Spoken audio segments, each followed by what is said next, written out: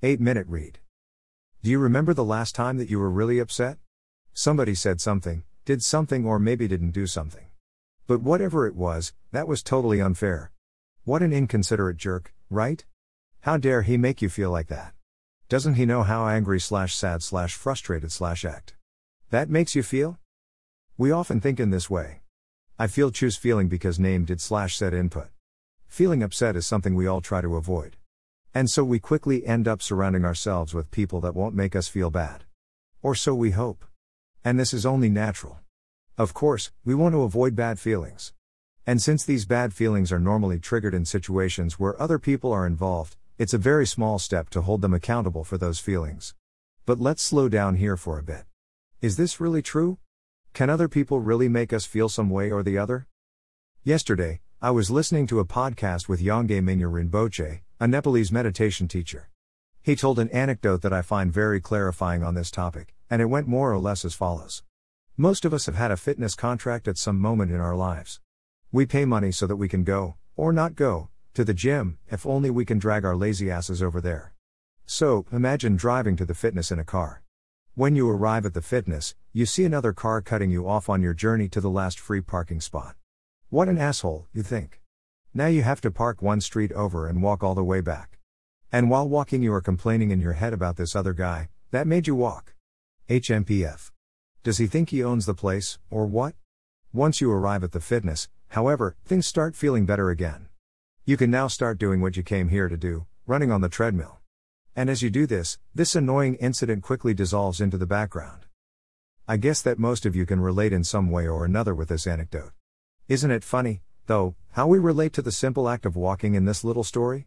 The walking from the car to the fitness feels like a hassle, so annoying. But once inside the fitness, we simply continue walking. And now the walking is suddenly a pleasant experience. So, what we see happening here is that it is not the situation that makes us feel some way or the other, but rather how we choose to relate to the situation. Greater than we are never angry because of what others say or do. It is our thinking that makes us angry. Greater than Marshall B. Rosenberg. It is really our minds that create our reality. And we can use this to our advantage. Once we realize that we can take full responsibility for the way we feel, we don't need to blame the people around us for them. And with this comes great freedom. We don't have to avoid people that we labeled as mean or stupid. We don't have to be afraid of some kind of situation that will make us feel bad. Instead, we can realize that we have the power to own up to our emotions. To befriend them. To see that the way a person makes us feel is really a reflection of our own insecurity or frustrations. Empathy by Simon Prod. What are you talking about, dude? My partner just told me that he or she hates me. How am I supposed to not feel bad about that?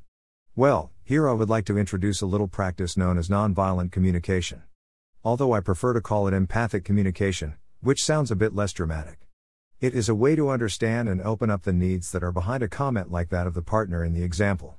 And it leans on the assumption that behind every strong emotion, there is an unmet need.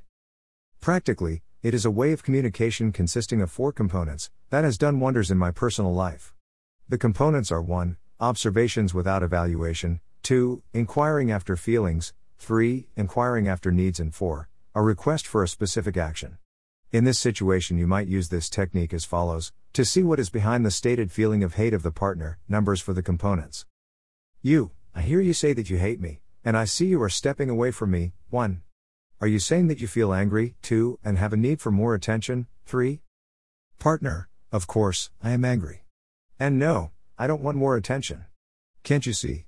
You never give me any space. Just leave me alone. So I hear that you would like me to be less on top of you. 3. I would like to give that to you. Could you tell me what you need from me to feel this space? 4. Partner, yes, that is exactly it.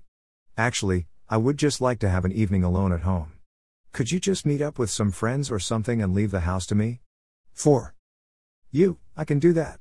I wanted to meet up with the boys/the girls anyway, to be honest. I just thought that you needed me here, since you seemed so upset. Partner, haha, that's quite a misunderstanding. Yes, that would be great. But could you be home again tomorrow? I don't want to be without you for too long. The above story might seem a bit optimistic, with the speed that the situation is diffused, and it probably is. Though, it's surprising how quickly people let their guard down, when someone else makes an honest attempt to guess after their emotions and needs in this way. Whenever I use this technique, I often notice that I start off with guessing needs that are completely off. This also happens in the above example. Luckily, the other will more often than not correct you straight away if you inquire after their needs in this way. If you make clear to the other that you are genuinely interested in their emotions and needs, people will be able to open up to you sooner or later. Greater than instead of playing the game Making Life Wonderful, we often play the game called Who's Right? Do you know that game? It's a game where everybody loses. Greater than Marshall B. Rosenberg. The above example describes one mode of nonviolent communication. In total, the technique consists of 3 modes. 1. Receiving empathically, or connection with what is alive in the other person, as in the above example. 2. Expressing honestly, or sharing what is alive in yourself, without holding the other person accountable for it. And 3. Self-empathy, which is basically using the previous 2 modes in a conversation to and with yourself. Yes, I'm serious, try it. In short, the modes look like this. 1. Receiving empathically, I see/hear observation. Are you feeling, because you have a need? Would you request? 2. Expressing honestly, when I see/hear observation, then I feeling, because I have a need. Would you request? It's basically just these 2 sentences. And these 2 sentences have changed the way in which I approach conflicts in my day-to-day life. The concept is ridiculously simple, but it works in almost any situation. And the reason is that we don't hold each other accountable for our emotions in these sentences. I feel, because I need, and you feel, because you need. I am I and you are you. It is this process in which we stop mixing up our own feelings with that of the other, that creates enough space for us to handle the situation. We need to distance ourselves from the other person in order to have space to breathe. In order to not be reactive. Art by Claudia Tremblay. In a previous blog, The 1 Step to Uncomplicate Your Life, I noted that the verb to be complicated means that something is folded together, entangled, intertwined. And it is the same in conflicts with other people. If we wanted to escalate a situation, if we want to make it less complicated, we need to disentangle ourselves from the other. We need to create a little bit of space between this you and this I. And nonviolent communication does just that.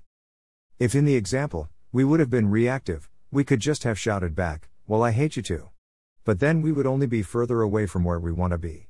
The conflict would escalate further, because we said what was easiest to say in that situation. The other was mean to us, so we are mean back. But that mindset doesn't serve us. We need to let go of this reactive mindset and own up to our own emotions.